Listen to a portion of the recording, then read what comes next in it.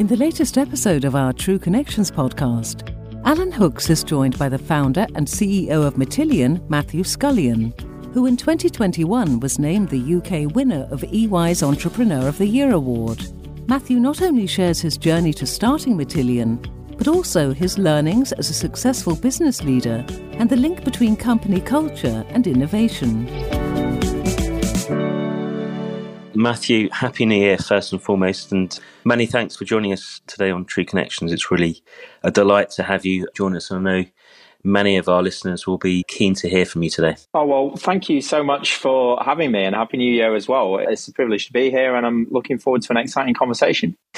And before we get into that conversation, Matthew, another thing to say, I guess, is a huge congratulations on your winning of the EY Entrepreneur of the Year award for 2021. It's a huge achievement, and really look forward to hearing a little bit more about that a little later on. And before we do, it'd be great to firstly talk a little bit around your experiences and your life as a business owner, as an entrepreneur, as a leader, in fact.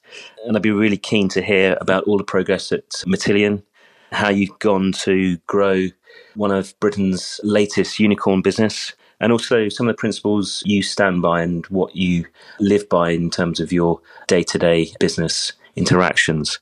But going back to the early days, Matthew, you established a business fairly early on, in your late teens, in fact. How did that come about, and what was the background to that? Oh, yeah. Thanks for asking about that. I don't know whether I should feel embarrassed about that or not now, but it was certainly a great fun stage in my career and something I felt very lucky to be involved with. The story is really simple. It was in my teens. So I was at school finishing off my A-levels, and by way of a work experience placement, took a job at an end user IT site. I actually wasn't like a lifetime geeky computer guy, but I think they just thought, oh, this person looks lively. We'll see if he fancies a summer job, which I took. I met a gentleman there, my boss, who a few months later said to me, hey, I'm going to set up a software business. Would you like to come? And the timing was quite good for me because on paper, I should probably have been going off to university. And I thought to myself, well, what's the worst that can happen? You know, this is going to be really interesting and exciting. I'll learn a load of stuff. And if it works out, I don't need to go to university. And if it doesn't, well, it's perhaps a little bit more nutritious than just going on a gap year. So that's what I did. And we set up this small software business. It was a really good time to do it. It was the late 90s. And that meant that you had two really strong tailwinds, one of which was the millennium bug. And that was driving, you know, every company in the world really to replace all of its IT systems. And so lots of people were spending money on software. And the other thing was, it was kind of the rise of the internet, right? Like late 90s, people were just getting into the internet. And we traded off those two tailwinds. We built basically a small SI value-added reseller style business. And we built a smallish services practice, I think 30, 40 people. And in my evenings and weekends, I built a software product for the first time in my life, which we went on to sell to some proper companies, and it won a couple of awards and things. Off the back of that little bit of excitement, an American company kind of got to hear about us and ended up buying us. And so the whole gig was over start to finish in, I guess, maybe 3 or 4 years. Learned a lot and was kind of off in my technology career. So yeah, that's how that all started. Seems like a long time ago now. I'm sure it does, but I'm sure there was a number of learnings, Matthew, throughout that relatively short period of time that you experienced then and you've taken on now. Are any of those that you still recall, maybe with fear and dread, but anything you take from those early days that you use day to day? Thanks for acknowledging the fear and dread. Yeah, I definitely recognise that. You know what, there are. It might be a bit Rumsfeldonian. You know, there was, looking back on it, known knowns, known unknowns, and unknown unknowns. There's some things that I did back then that I'm really glad I did and continue to live by. You know, probably top of the list for that for me, and I say this to lots of people at the beginning of their careers, is about integrity, treating other people how you want to be treated yourself, and being a good person. It's amazing how small this industry is. In some ways, I guess, how small the world is and how long people's memories are. And I have bumped into people that I met all the way back then since I've been running Matillion in the last 10 years. And you're right, that fear and trepidation's there. You're like, oh, goodness, I used to interact with this person back when I was 20 years old, involved in real information systems. I wonder if they thought I was a total idiot back then. Thankfully, in general, they didn't. And I think that's because I always tried to be a good person. And, on the odd occasions, I'm lucky enough to maybe go in and chat to some school kids or some people doing their business degrees or computer science degrees. I always say, look, if there's one currency not to spend, it's your integrity, right? Try and keep that. Another big thing I learned back then was around the kind of intersection of the customer and the technology, which I think has always been one of the things that I've enjoyed and tried to get competence at over the years.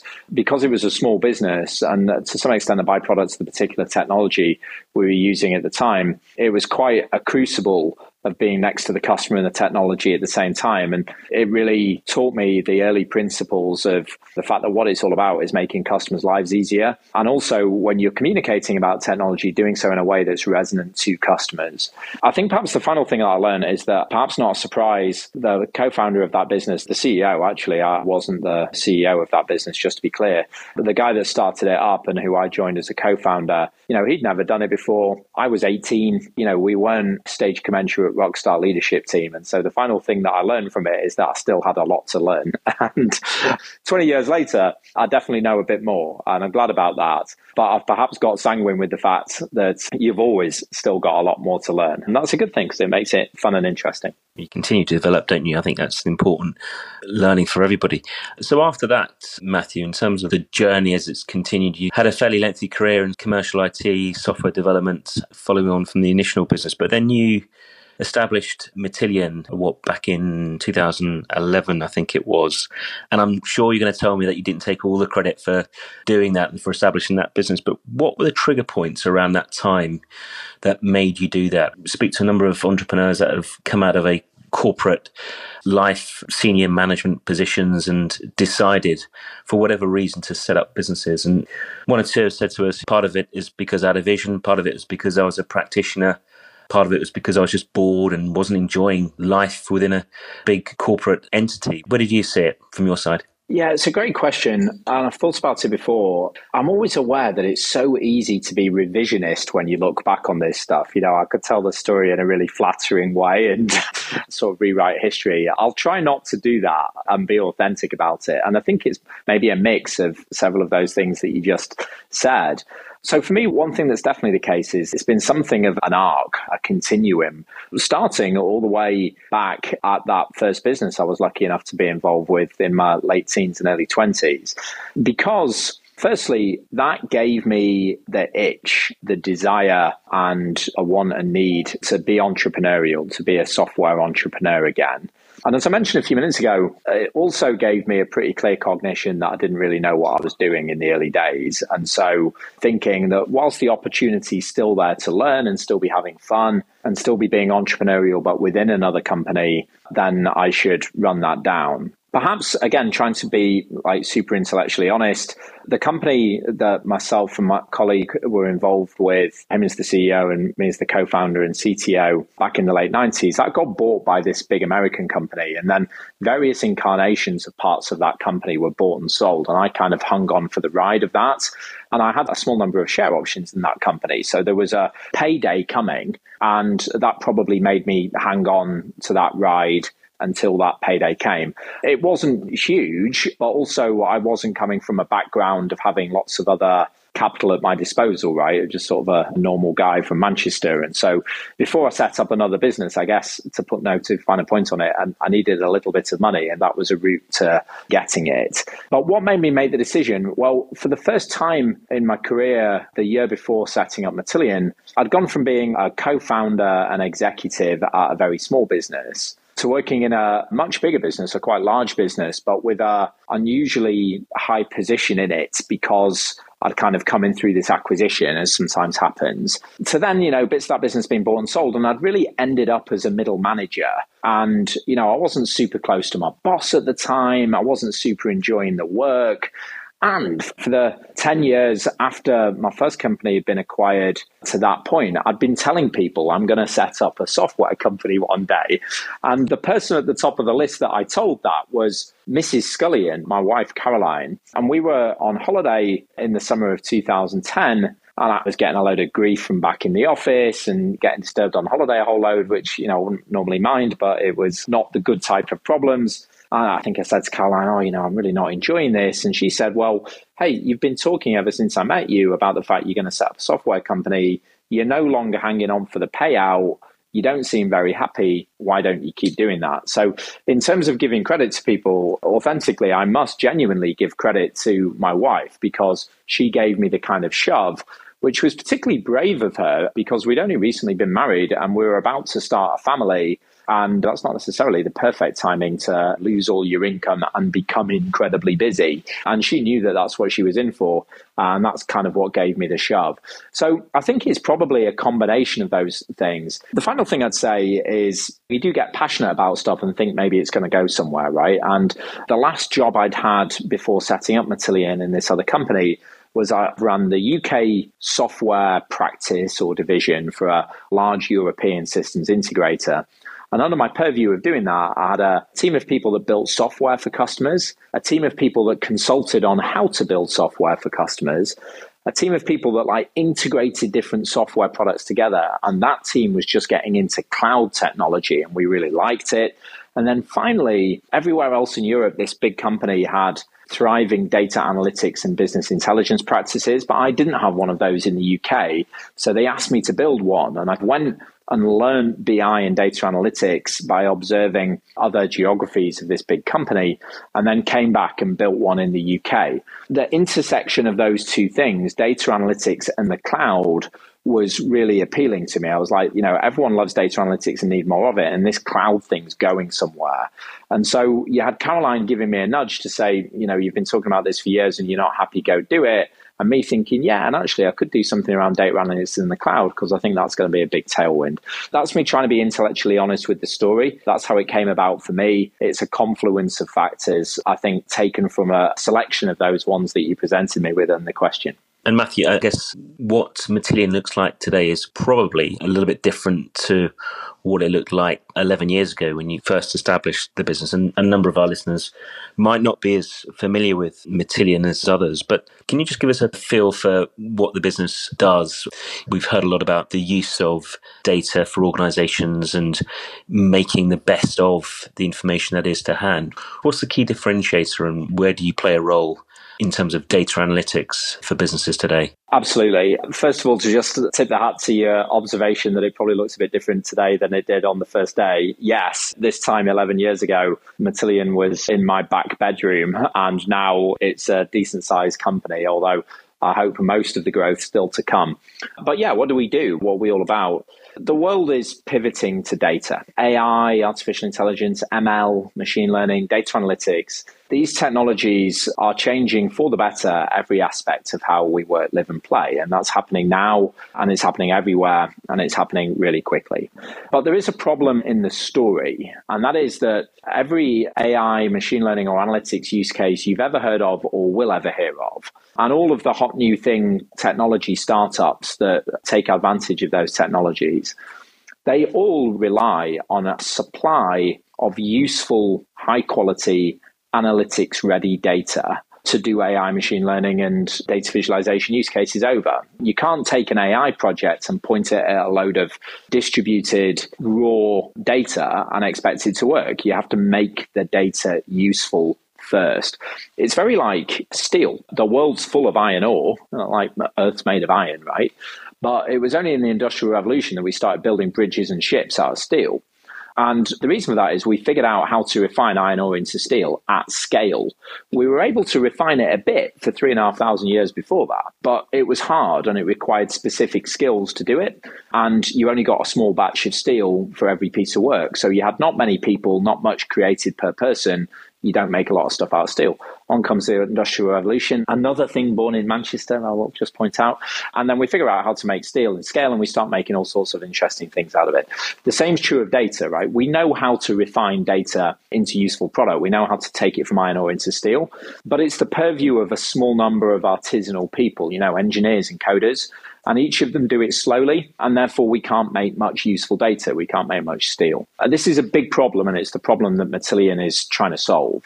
Our technology makes it easier and faster to turn data in its raw state, its iron ore state, into useful data that can be used for artificial intelligence and machine learning and data analytics, and to do that faster, easier, and with less specific skills. And that in turn unblocks the supply chain. It widens the pipe of useful data to allow us to make the world a better place in every aspect of how we work, live, and play. It's a big problem, and that's why we're excited to be solving it, and that's what we do.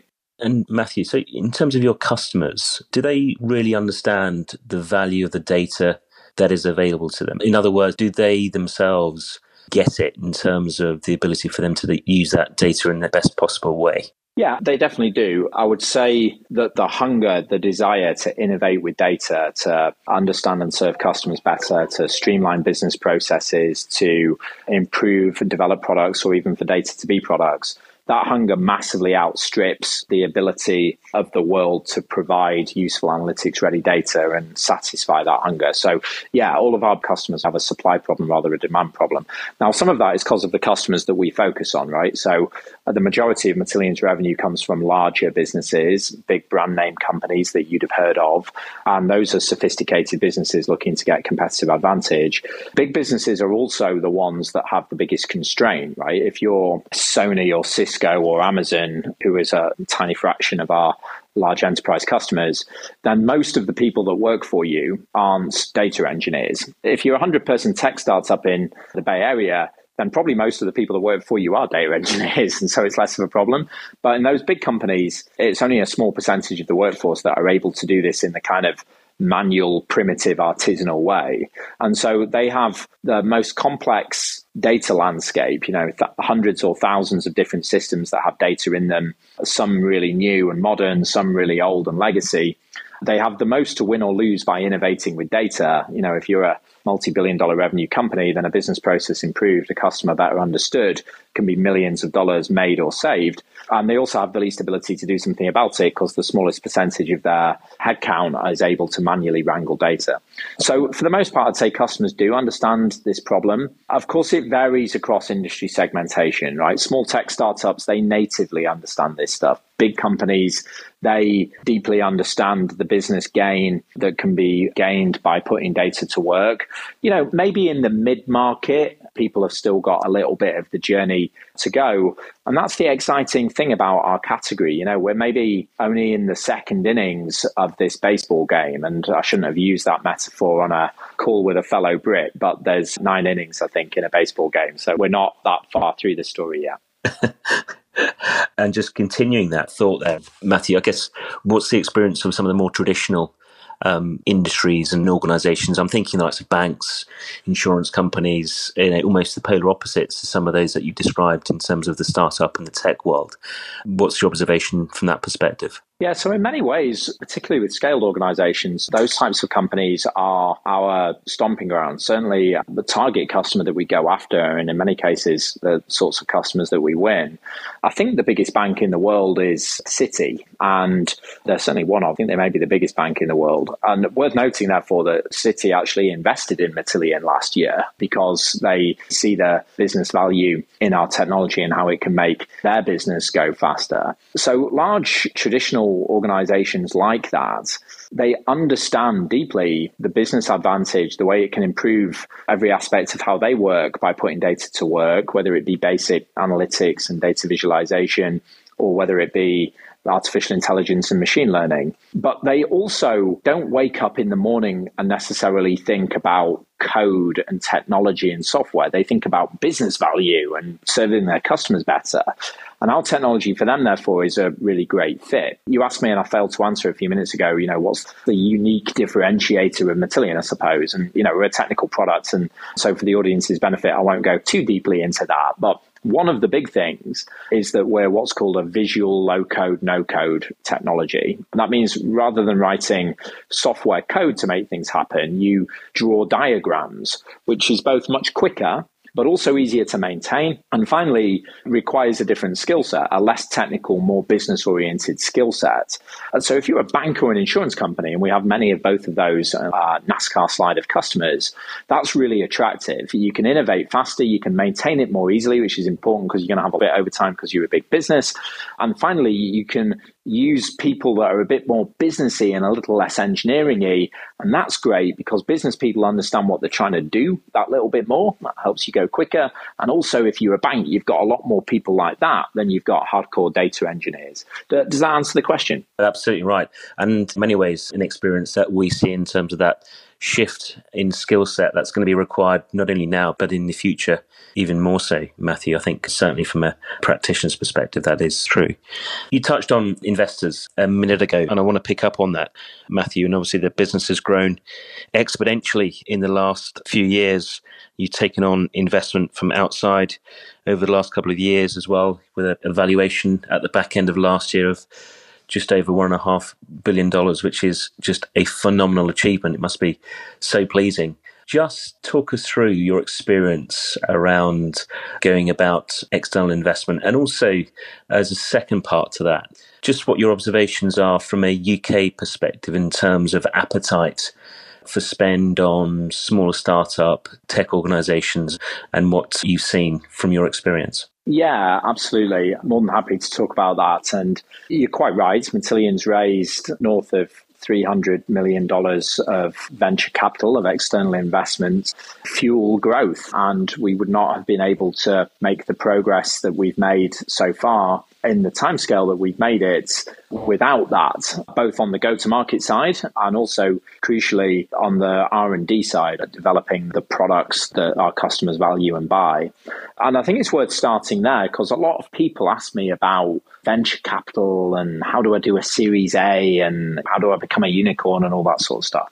And the first thing I always say is, first of all, just think whether you need to, think whether it's appropriate to your business model. You need a couple of things, right, in your business model. And not having these doesn't make your business model invalid. It just makes it not a venture business model. And there's lots of other great business models. But to be a venture-backed business, I think you need a couple of things. You might get a better answer from a real-life VC. But you need a large total addressable market in order that you can build a valuable company. You need a realistic chance of being able to take a chunk of that market. And then you need some scaling dynamics, which are common in certain industry verticals, certainly including software where we sit, that allow you to do that quickly. You know, you might have a very large market for something and be able to build a great business, but not be able to grow very fast clip because maybe you need, every time you sell it, you need to do 50 or 100 or 1,000 days of implementation. Well, if that's the case, you can't just suddenly sell 10 times as much the next day because you're going to need 10 times as many people to do the implementation. So that's not an easy business to scale quickly. Whereas within a software business, we can sell a marginal instance or copy or license of Matillion's data integration software without needing any more resource to do that. And we can also do that globally because it's just software, right? It's bits and bytes. So the first thing to say is it the sort of business that needs venture capital and that can get it? And if the answer is no, that doesn't make it a bad business, right? It just makes it like, don't waste your time thinking about VC. So those are the dynamics of our business. And I think the first big thing for us was realizing that and saying, okay, the number one enemy of our business now is time. We've come up with something cool. We think we're solving a problem that customers will be willing to pay to have solved in a way that we can build a valuable business from. And so now our biggest enemy is time, because if we just kind of sit there on our hands growing organically off the balance sheet, that by the time anyone knows who we are, 5 other companies will have done this and gone faster. So you then think, oh gosh, suddenly I'm short on time. Let's go and get some money and go faster.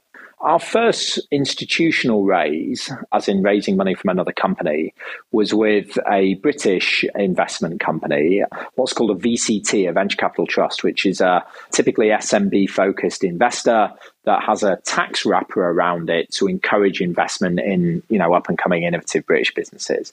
Not necessarily technology, but in our case, obviously it was.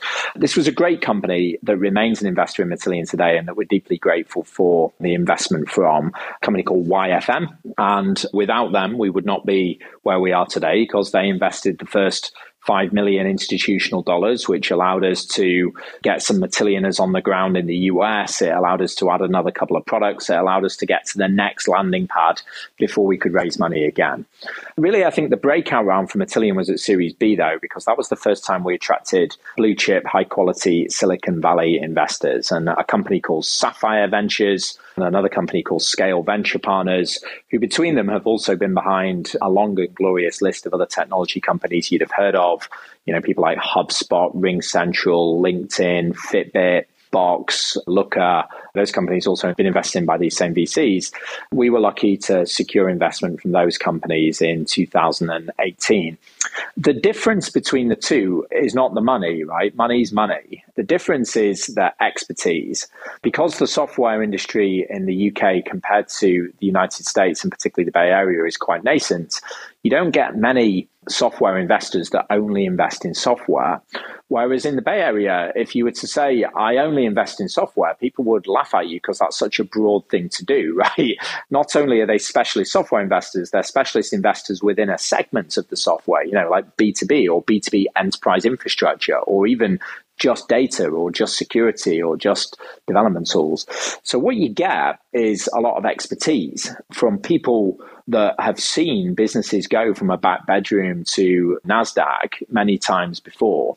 And that gives you both the playbook, but also like the encouragement and sort of vigor to assume that you're building a multi-billion-dollar company of consequence, and you start acting accordingly because you now have that advice and encouragement on board. The other thing that they do that's really great is they encourage you to go and hang out with lots of other people that are either doing this or have done it before. And that's great. Who's the best person in the world I could learn how to be a CEO of a software company from? Well, maybe it's the world's best software CEOs. So they go and introduce you to those people and you ask them questions and things. So finally, I would say that whilst we were incredibly lucky choosing to partner with our friends at YFM because they have been unwaveringly supportive through this whole journey, the typical British playbook is very different from the US, particularly West Coast US playbook. The typical British playbook is very conservative and looks to mitigate risk and focuses a lot on not losing your shirt and being super efficient about your allocation of capital. Whereas the US venture playbook is like, look, we're going to back 10 companies. We're going to go as fast as we can on all of them. And a few of them ain't going to work out. And that's okay. But one or two of them will become multi-billion-dollar businesses that we'll all have heard of all around the world. And that's how we'll make our return. And you only kind of have to look at which one works better by seeing where all the companies came from, right? And Facebook and Google and Amazon and Netflix, they came from the West Coast of the US, right? It works better. And so that for me is my big observation of what we need to get right here in the UK. We need to change our attitude that building high growth, high burn, loss making, capital consuming businesses is a bad thing. It's not. Sometimes it doesn't work out, but sometimes it does. And you build consequential generational global businesses that become incredibly valuable, do good in the world, employ tens of thousands of people and pay lots and lots and lots of tax dollars, right? That's the engine room of the US economy. People here in the UK, we're made of the same bags of carbon and water. There's no grassroots problem. We have brilliant software engineers being pumped out of our very good quality universities. But what we don't quite yet have, it's getting better, but we're not quite there, is either the attitude, the cognition that we're going to wake up in the morning and start work on building a consequential company worth billions of dollars, and in doing so, make a dent in the universe bigger than ourselves. That's not how we think in Britain. We kind of stay in our box and are a lot more cautious. So is that a cultural thing, do you think, Matthew? Yeah, and I'd kind of say it's in two parts, right? So first of all, I think it's less common in the UK for a founder or founding team to think, I'm going to build a huge business. And it's less common because we've just not seen it happen here that often, right? It's happened once or twice, but not that often, whereas it happens every week in the US. So I think we kind of don't have that cognition that we can do it. And, you often see British entrepreneurs building a business like maybe 50 or 100 million and then selling it because they're like, wow, that's amazing. Whereas you think, no, let's keep going. Let's make it worth $1 billion or 5 billion or 10 billion. But the other thing is, like, if you're one of those people that does wake up in the morning and think, I'm going to build a consequential generational company, then, this is a minor exaggeration. And as I say, it is changing. It's not universal. The world, as regards Britain, is sort of there to put you back in your box, right? It'll be, calm down, Matthew. You're not going to do that. And, we do like the business and we do think we can make a 3x return on our $2 million investment.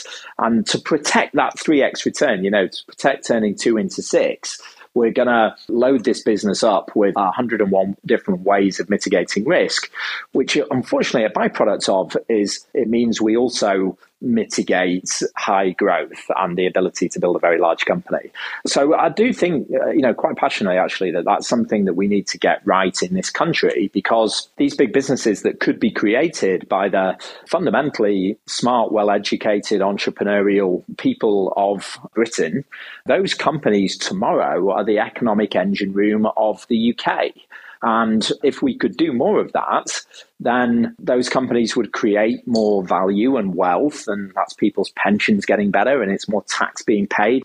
Technology companies also are great places to work, right? Because we're always in a worldwide race for talent, we really prioritize looking after our staff and we celebrate diversity and we work hard on having great cultures. And that's all good stuff. We need more of that here in the UK. And that strikes at the very heart, I think, of Matillion, and it's a real hallmark of the culture. You've spoken a lot about innovation. You've spoken a lot about being a consequential and a generational company.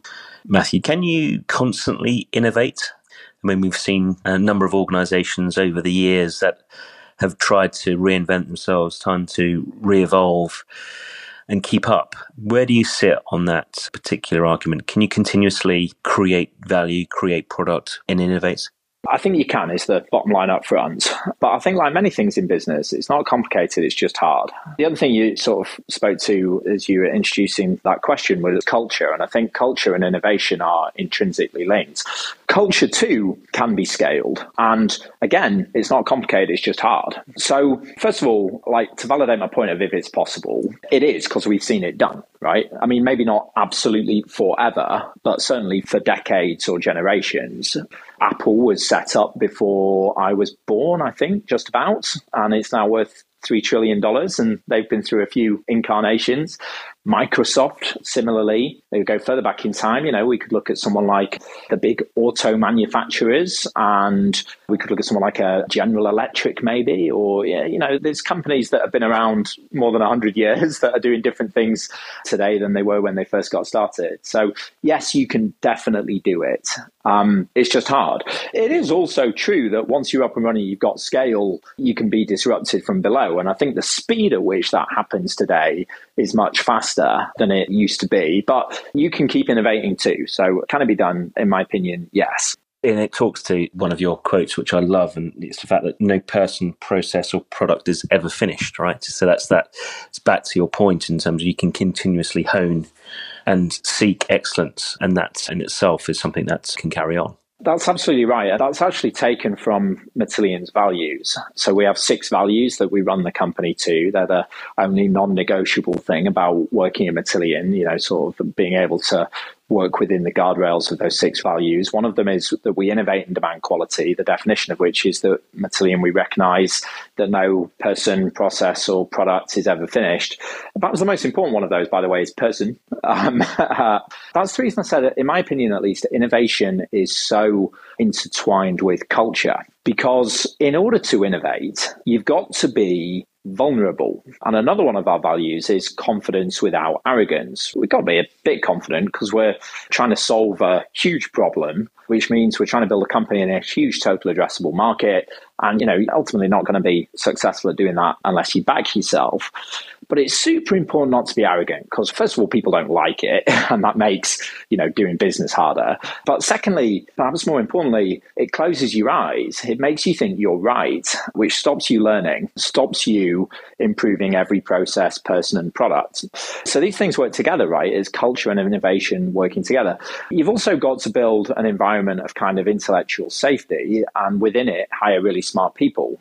If you've got smart people, but you don't give them a culture where they can speak up and have ideas, and if those ideas are good, be given resource to run with them, then you can have all the smart people in the world, but they're never going to tell you anything because they know they're going to get shut down if they open their mouths, and therefore you don't innovate. And then, once you've got an idea, you've got to run with it and go quick. And that's why another one of our 6 values is bias for action. At Matillion, we get things done. And, some bright young thing in the team says, I think we could do this better, or I think we could start doing this, or I've listened to this customer and they told me this and I think we need to react to it. Then you get on with it. So if you can encode that culture and scale it, then that, in my opinion at least, is a big part of fueling innovation. And for more scale businesses, there's other ways as well. You can acquire some of that talent inorganically, and you can set up dedicated functions to do it, as we have actually. We have a R&D organization is sort of split up into the bit that thinks up the new ideas and the bit that drives forward the current revenue generating products and all that sort of good stuff. So,